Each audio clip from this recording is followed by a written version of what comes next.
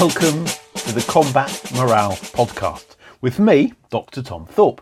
I'm the editor, producer and host for the programme. The podcast explores why combatants in armed conflict fight and endure, and, in some situations, other combatants desert, mutiny or refuse to fight. For more information, go to the website at combatmorale.com.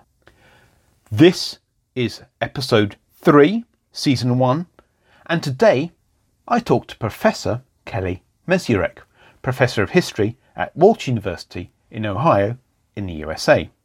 Kelly is an expert on African American service personnel who served with the Union Army during the United States Civil War.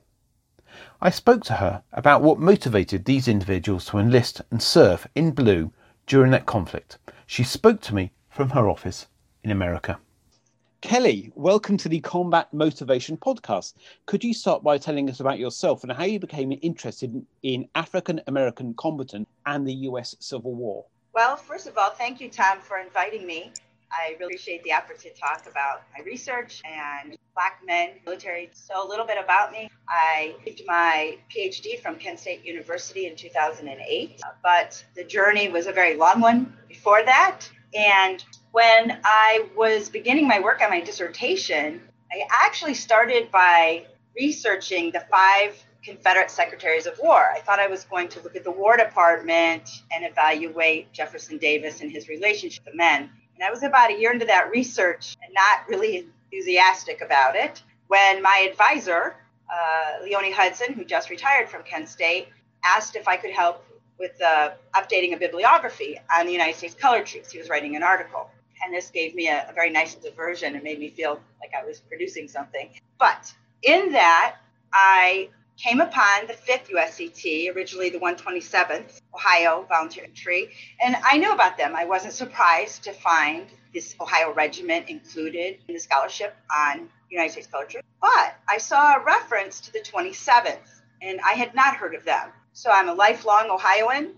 I was at the stage ABD in my dissertation in Civil War, 19th century U.S. history, and I hadn't heard about the 27th, and I was surprised and kind of upset. Why didn't we know about this other regiment, the 2 raised in Ohio, the 5th and then the 27th? So I spent some time looking into it, and when I felt confident there was enough information that I might change topics, I went to my advisor and asked, did he mind if I shifted gears? He was probably relieved that I was going to actually work on something, and so that's when it started. So about 20 years ago, I started researching the 27th, and by the time I turned the dissertation into a book, which was published in 2000, I had expanded my interest beyond the 27th. I still research the 27th. I will always read the 27th, but now I look at the larger issues of African American men and their families during and after. Now, before the outbreak of the Civil War, what was the size and geography of the African American communities who lived in what could be called the Union side or the North, which for listeners is around sort of North and Northeastern United States? What was their sort of distribution across the? So in 1860, there were about 4.5 million people of Africa sent in the United States and territories. About 90% of these people were enslaved. So we're talking about significant number of individuals who are in states that either seceded and became part of the Confederacy or the border states. When we look at that almost 10% of free African Americans who lived in the North and in the Midwest, less than half of free Blacks lived in those areas. So we're talking about 225,000-ish African Americans living in the area that would be in the Union. Now, when you add the border states, that rises significantly, of course. But on the eve of Civil War, we're talking about few free African Americans in this area of the North and the Midwest. So what was the extent of military service by African American men in the US military before the outbreak of the Civil War in 1861? So we'll start with the legal aspect of that. So in 1792, the federal government banned African Americans from the Army. And For my research, this was followed up in Ohio in 1803 with a militia law that banned African Americans from serving in Ohio. Having said that, despite these federal and state laws, African American men served in every military combat war for the United States from the colonial period up until the eve of the American War. So obviously there were ways to get around these laws. The Navy, on the other hand, had almost continual service of African American men, again, going from the colonial era representing the colonies that became states during the American Revolution, and then on the eve of Civil War, they will be included in larger numbers percentage-wise before you see African men. So the presence is always there. You can see men, African American men during the Civil War who relate back to family members or men they descended from that had served before them, and then later in life when they are veterans, their families continuing to make that recognition that they possibly. So we get to the outbreak of the Civil War in 1861. Now, why do black soldiers enlist in the Union Army? What sort of numbers? So in the end, we'll have about 200,000 men, African-American men of African descent that will serve. This is close to 10% of numbers. About 179,000 serve in the Army, and somewhere around 20,000 serve in the Navy. That number not as defined. Now, these men in the Army offer to serve in April of 1861 throughout the North and Midwest. You see men, when Lincoln makes that first call, they're denied at the state level access. Again, largely because of state laws, but because of the federal law of 1792, they're turned away. So these numbers, again, about 10% of the Union Army outside of the Navy are going to come, for the most part, midway through the war and after. So why did they enlist? What was their motivation to serve in an army that in many ways didn't want, certainly in the early days? Right, and we can find evidence throughout the time of not being wanted or welcomed throughout the war, but particularly early on, as you stated. So why? On one hand, we can say that the motivations to enlist echo very similar to why white men joined the Union Army. Now, if we would list them, we might put them in different orders, but in the end, they're very similar. So at the top is this idea of abolition or freedom. So men who join to free themselves, men who join to free their family, coming out of those slave states or those border states. The biggest, if not the biggest motivation for many of these men. For those men that are free before or have freed themselves before the war begins, the idea of contributing to the end of slavery, to the abolition of slavery, even though that's not something that Lincoln is putting as, his reasons for war, it's preserving the Union. When Lincoln speaks publicly, speaks to his advisors, it's about preserving the Union. For African Americans in April of 1861, they know what the potential is. And so those that are free already see this as a possibility of contributing to ending slavery.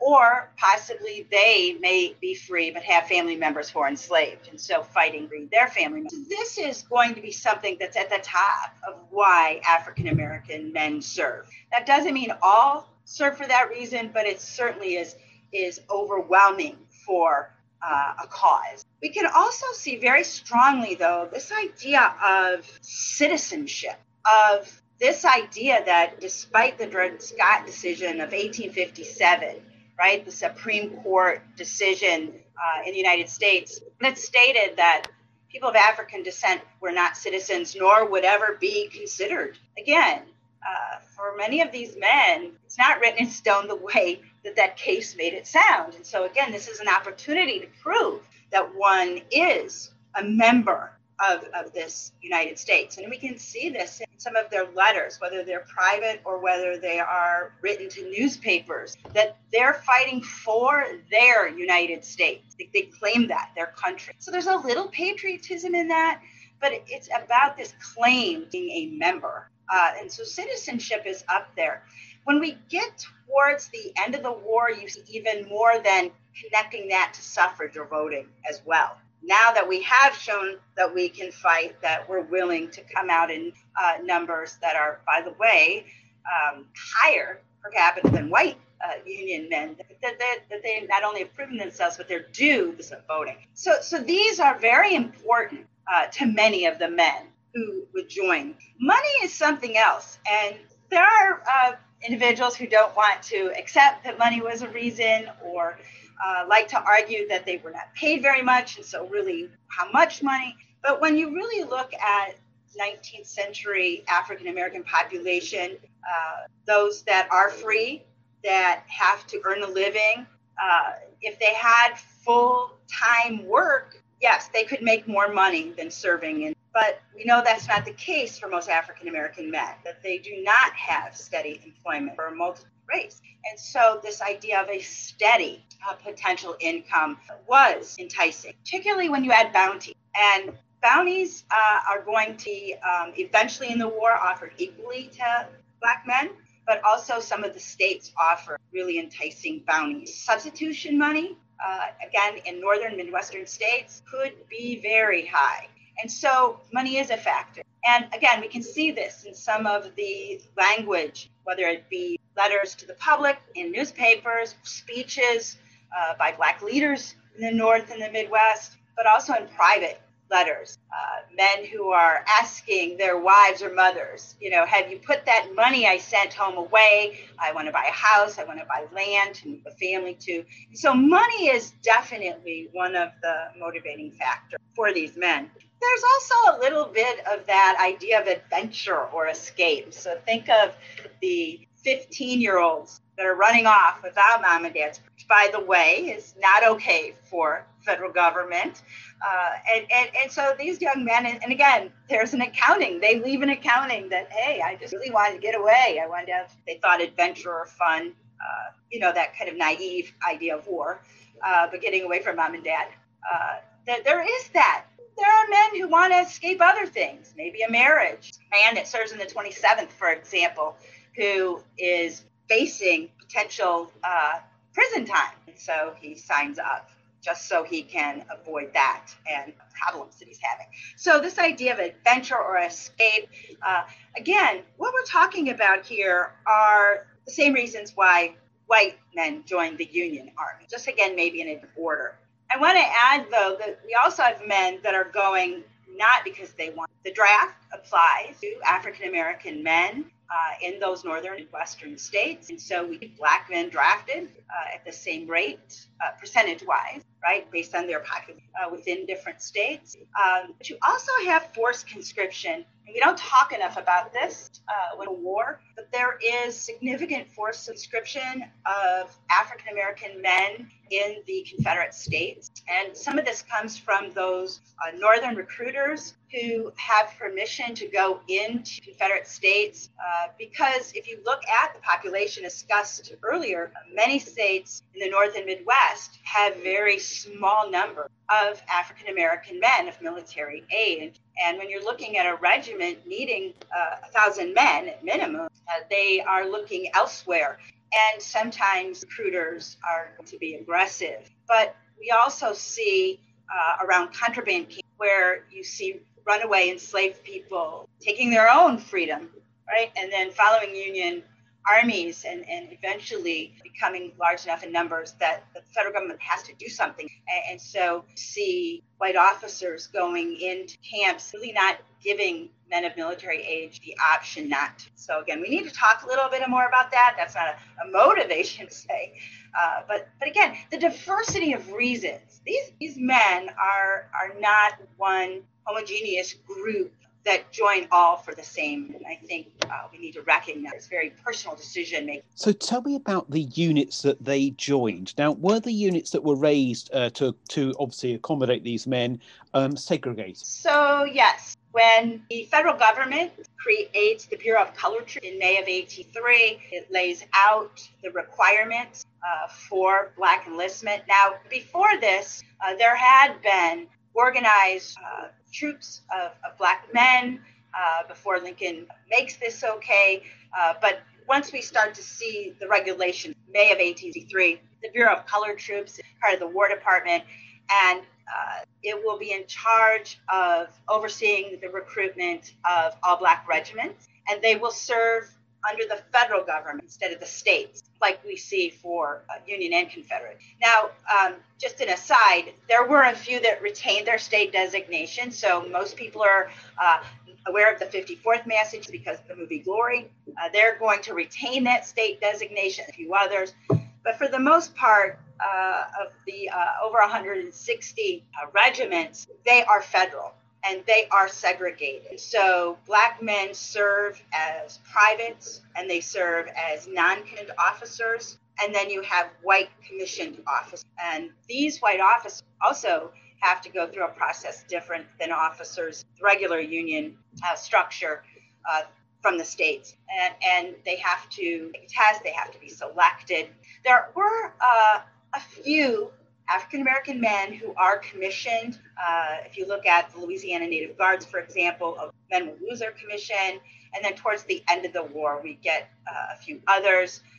They're not going to be in combat. We'll see some Army doctors, for example. But for the most part, only a non-officership was available to African men. So they're segregated. They are denied access, for the most part, to commissioned office. They are going to serve in mostly infantry units. There are about 130 that will be fully organized infantry units. There are artillery, 1 light artillery, and 14 heavy artillery units. And there are 6 cavalry regiments plus the 5th Massachusetts Cavalry, which is black cavalry. And so this is where they serve for the most part. There are a few independent batteries. And then, of course, the men in the Navy who cannot be segregated. They're denied access to higher ranks. This segregation, of course, is in place for Lincoln's point of view to pacify white Northerners who are unhappy with the Emancipation Proclamation, who do not believe black men are capable of serving. So this is the way that Lincoln tries to negotiate support, place them a segregated regiment. There's also the belief that they will not fight, that they will not be used to fight, that they will more fatigue duty, that they will do more guard duty. And it is true, but you're going to see black men involved in over 500 battles of war, and for the most part serve equal, if not in some cases better, right? You see very, again, similar numbers back once they get on the battle. So I was just wondering, given that units were raised on a federal level, does that mean that they were recruited from across the United States, or were they generally recruited from a local area? I'm just thinking about the unit, the 27th United States Colored Troops that you've done a lot of work on, whether that sort of local basis of recruitment actually featured in these units, and whether that shaped their sort of morale and their sort of esprit de corps, so to speak. So yes and no. For the Ohio troops that I studied, the 27th, a large percentage of these men are Ohioans or have recently come to Ohio. So there is a significant number of men who are crossing the Ohio River from Kentucky and West Virginia, that are coming in because they realize that they have the opportunity to join up one of the regiments there. But overall, these are Ohioans, and they are raised together. And so if you look at most of the recruiting for the 27th, it takes place in Southwest Ohio, the southwest quadrant of the state. And this is because the 54th and 55th Massachusetts has already come through and taken many of the black men in the more urban settings of Cleveland, for example, Toledo, Cleveland, Columbus, that's right. So these more rural areas, the Southwest quadrant, are not quite as tapped. And so many of the men from the 27th are going to come from here, and they are mostly rural. Again, this is a little different than many of the northern regiments that are in areas where Black Americans tended to live in more urban settings. So it's a little different for the 27th, but mostly Ohio men. Now, other northern regiments, Midwestern regiments, because they had trouble filling their numbers, especially if they came in later, again, the 54th and 55th Massachusetts, they come out of Massachusetts and they go through New England, they come through New York, they come across through the Midwest recruiting, you're going to see some of the other northern regiments being more mixed areas to fill their numbers. Some are sending recruiters into the southern states, but we see examples of these regiments once they leave their state, whether it be Pennsylvania, Ohio, Illinois, and once they go into the South, and a lot of these men are going into the Virginia, Petersburg, and Richmond fronts, they'll recruit in those areas as well. So on one hand, you could have several companies from a northern or Midwestern regiment where the men are all coming from the same geographic area. And then you could have later companies being made up then of more diverse geographic locations. And I mean diverse being whether it be your own state, another northern Midwestern state, or again, possibly southern states. Now, for those regiments that are formed in the Confederacy, they will often be associated with a geographic area, whether it be a state or a region. But again, they're going to be picking up men as they move, if they move throughout the South. We can see something a little similar with Navy, at least once the war begins, right? You see a significant number of men from New York and Philadelphia area that are joining the Navy. For the Midwest, those that live along the Ohio River who are already boats, see those men tending to join the Navy. And then a little later, along the Mississippi, the Gulf, and the Atlantic, southern African American then. So there is this geographic component that we have to address. But the idea that African American men are all joining and know no one is simply inaccurate. There are some men who later in life, when asked for their pension application, will state that they didn't really know anybody in their regiment, but overwhelmingly most knew several. Or what's really fascinating is the number of men who then meet family members when they have maybe ended up outside of Petersburg. And so men in the 27th, for example, writing home and talking about men in the 5th that they knew or were related to their father, like that. So there is a lot of connection, family and friends for many people. So moving on to the actual war itself, what factors sustained African American men in uniform when they were fighting and dealing with the rigors of active service? So I think that, again, there is, this motivation, but then there's also threats that factor into motivation. So let's talk about a couple of these.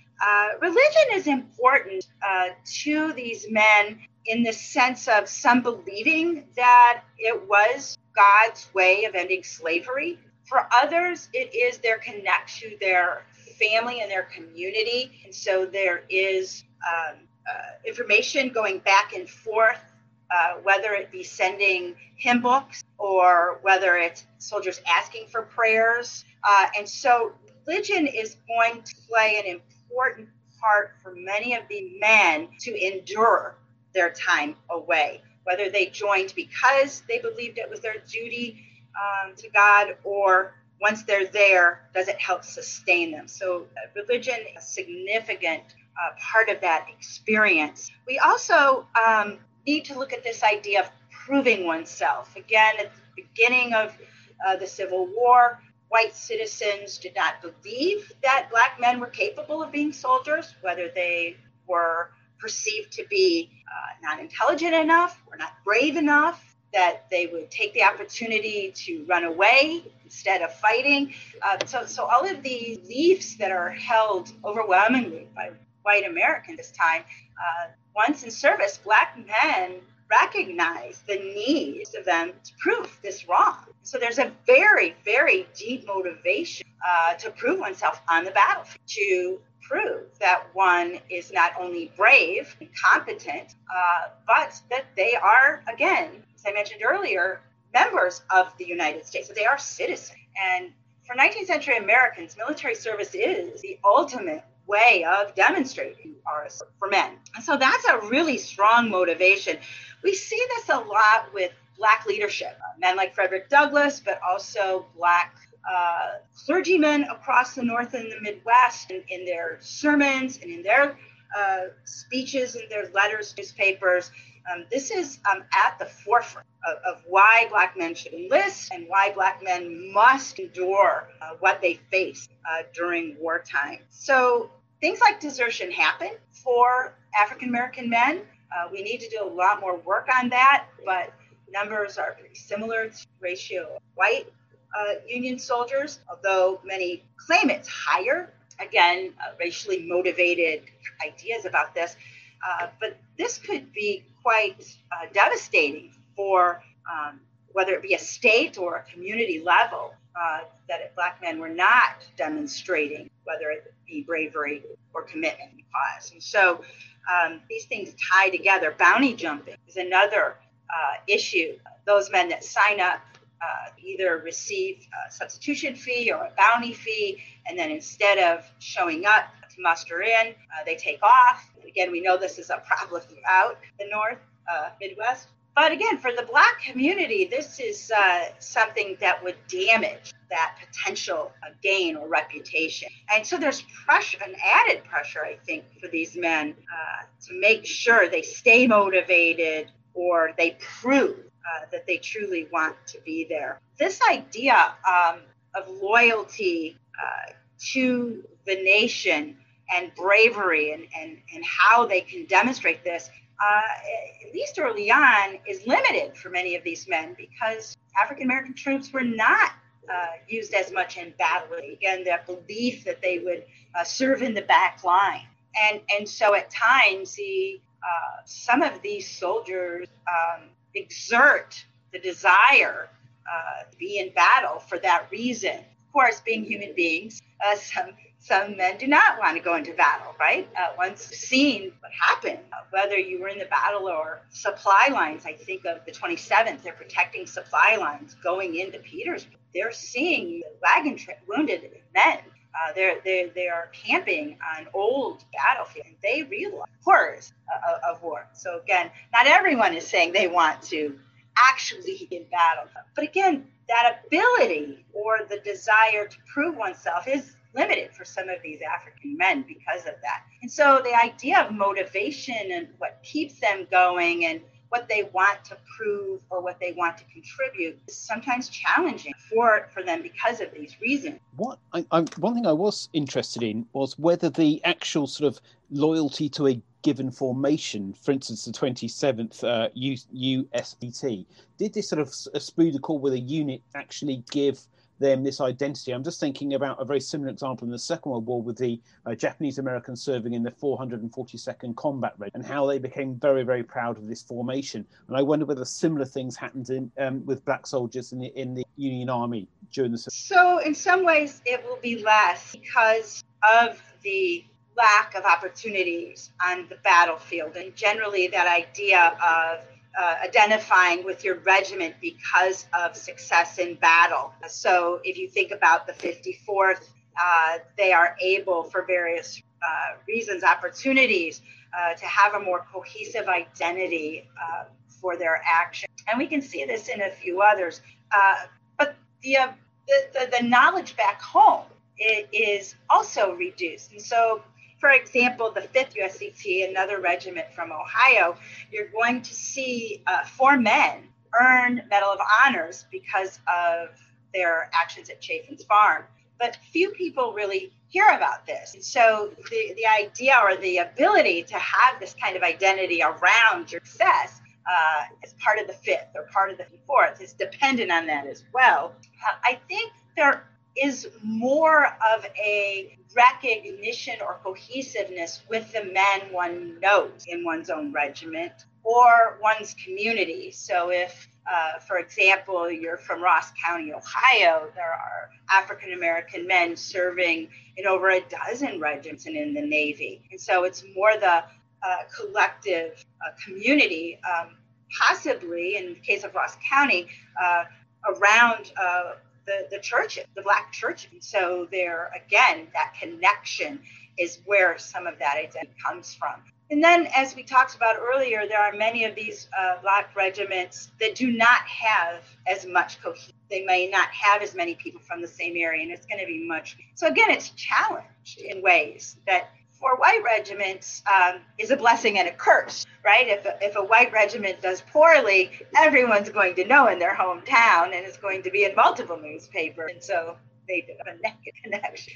This just doesn't happen for as many black. What's the role of coercive measures taken by the army to keep soldiers at the front? I'm thinking about court-martials and punishments that would follow from that. Is this a major factor in keeping black soldiers fighting? So there is a racial difference. Some of the actions by military, under military justice. So, for example, a higher percentage of black soldiers are court-martialed. Yet, within certain regiments, and again, I'll speak about the 27th, the court-martials that occurred there were overwhelmingly fair in the sense of the trials are held, the evidence is forth, and for the most part, white officers 7th stood up for and defended soldiers in their companies if the actions did not merit a court-martial, and often handled the discipline at the or company level. That doesn't mean it happens overall. Again, a higher number of black men who are court-martialed. You have terms of imprisonment, stronger, harsher penalties for Africans, and much of this is based on the belief that these black men, again, either could not or would not follow direction. This is an issue, particularly for those regiments, and it is the majority of regiments, that are composed of formerly men. Many accounts of these soldiers believing they left one master for another. They did not see military service in the sense of how white men who had generations of understanding of how military worked, how the military operates. So once they ran away themselves or found themselves in a geographic location covered by the Emancipation Proclamation, many of the formerly enslaved men believed that they were free men and had control over their own destiny. It's going to be a problem when they once again are put under company commanders and regimental commanders. And so this ties into some of this higher rate of punishment charges. On the other hand, particularly for Northern and Midwestern African Americans, by the time we get to the spring of 1865, the summer of 1865, the potential for things like more rewards, like furloughs, are available to these men. And so, again, works both ways. How the military operates, for the most part, placed black soldiers at a disadvantage, but at times they had opportunity, they could take opportunity. The thing about furloughs, though, is that for black men serving in, let's say, Virginia or South Carolina, it's very costly to go home. They have to pay for their transportation while they're gone, or to and from their homes. And if they're coming to Ohio, for example, Pennsylvania, New York, Boston, it could take a month or two of their pay. And so those men that might apply and be granted sometimes had to make the instead. And my penultimate question is, how did the Union military... I'll start that one in. How did Union military policy actually shape the motivation and morale of black soldiers? I'm sort of thinking in terms of allowances for families and pension and other measures that the government may have taken to encourage people to remain with their youth. So again, we have positive aspects and then the day-to-day reality of how this is out. Both state governments and the federal government made promises for provisions for families, maybe freedom for families, equal pay for soldiers early on that are not kept. And so initially, black soldiers are paid less than white soldiers at the private level. And while this was not always enforced, black soldiers be charged $3 a month for clothing, where white soldiers were given an allowance, makes the pay in the end almost half of what they're getting. Not all regiments deducted for that clothing at the end when the men were mustered out, but in many cases they were. And so this was very costly taken the clothing out, given that they were doing more fatigue duty, that they were more guard duty. They went to clothing more quickly. We also have issues, and again, I'll stick with Ohio as an example of what's happening in the North and Midwest. The state of Ohio had a tax to help support soldiers' families when soldiers left and went to fight. They had this at the state level in Ohio, and there was also the potential to have county and local tax to raise money for families. It only applied to Ohio regiment because Black men from Ohio were serving in the federal regiment. Their families did not have access. So there is the unequal pay initially, then there is this being left out of some of the state provisions. Counties were on at first as well, whether they be at the state or local level, and the federal government eventually will equalize in 1864 the bounty system. And so if you served 1 year, you received $100, 2 years $200, and 3 years $300 if you signed up. And this applied to the United States Colored. So that is going to, when I talked about money earlier, this is really going to encourage African American men to go service. As for the equal pay, in June of 1864, the federal government is going to pass a law to equalize pay, and it will apply to those men free honor for April of 1861, and it will be retroactive. And so those that had joined early were able to get that back pay. Similar to white regiments, if you were a non-commissioned officer in one of the USCT regiments, your pay was higher. Black musicians were paid higher. And so those men who could earn those kinds of promotions benefited from those federal regulations. The idea of being treated or recognized as United States soldiers when it came to prisoner of war, again, on paper, is going to look like the Lincoln administration comes out very strongly that Black soldiers are soldiers and that they needed to be treated as such and recognized as such after the Confederate government, president and Congress make declarations that they will not be treated equally, that they will either be re-enslaved or possibly imprisoned or murdered to death.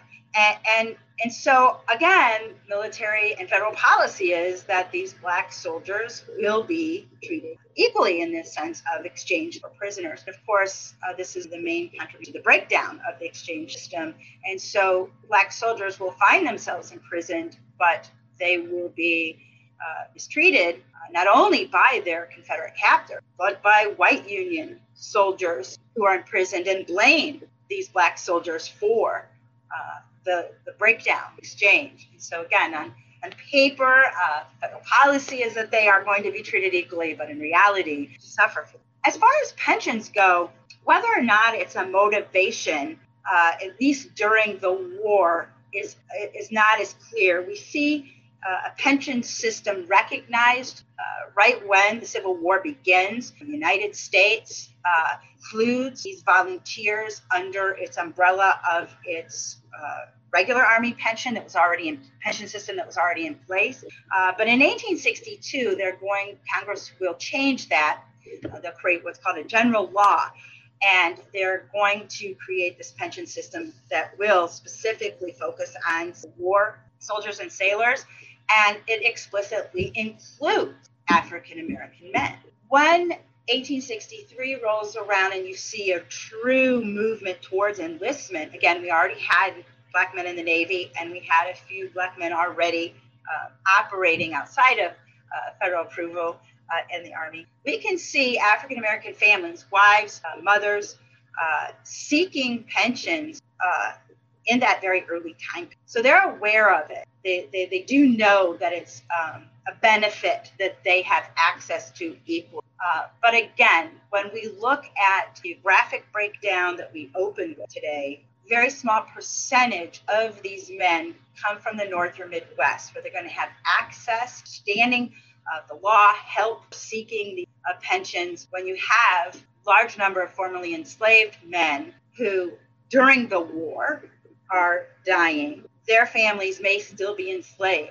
They may not even know where their families are. And so there's going to be, for the large percentage of Black men serving during the war, less of an access or knowledge or ability. So I'm not sure that it's during the war that that's actually motivation. Now, after the war, we can have a whole different conversation about that, what it meant. But as far as a motivating factor, it's a small number who see that as a gain or benefit. And my final question is, where can people find out more about your work? So you can go to my website, kellymezurek.com, and I have links to my book on the 27th from Pause. I have other books where I have some chapters I've written on Black soldiers who served as prison guards over Confederate soldiers. We have a chapter on Black veterans who lived in Midwestern soldiers' homes. And then I also have some information not only about research I'm working on, but also links to other resources, not only for people that are interested generally, but also for teachers. And my current project, which I am working on a book of letters, private letters from Black soldiers to their families. So everything can be found there. Kelly, thank you very much for your time. Thank you for having me. Really enjoyed this opportunity.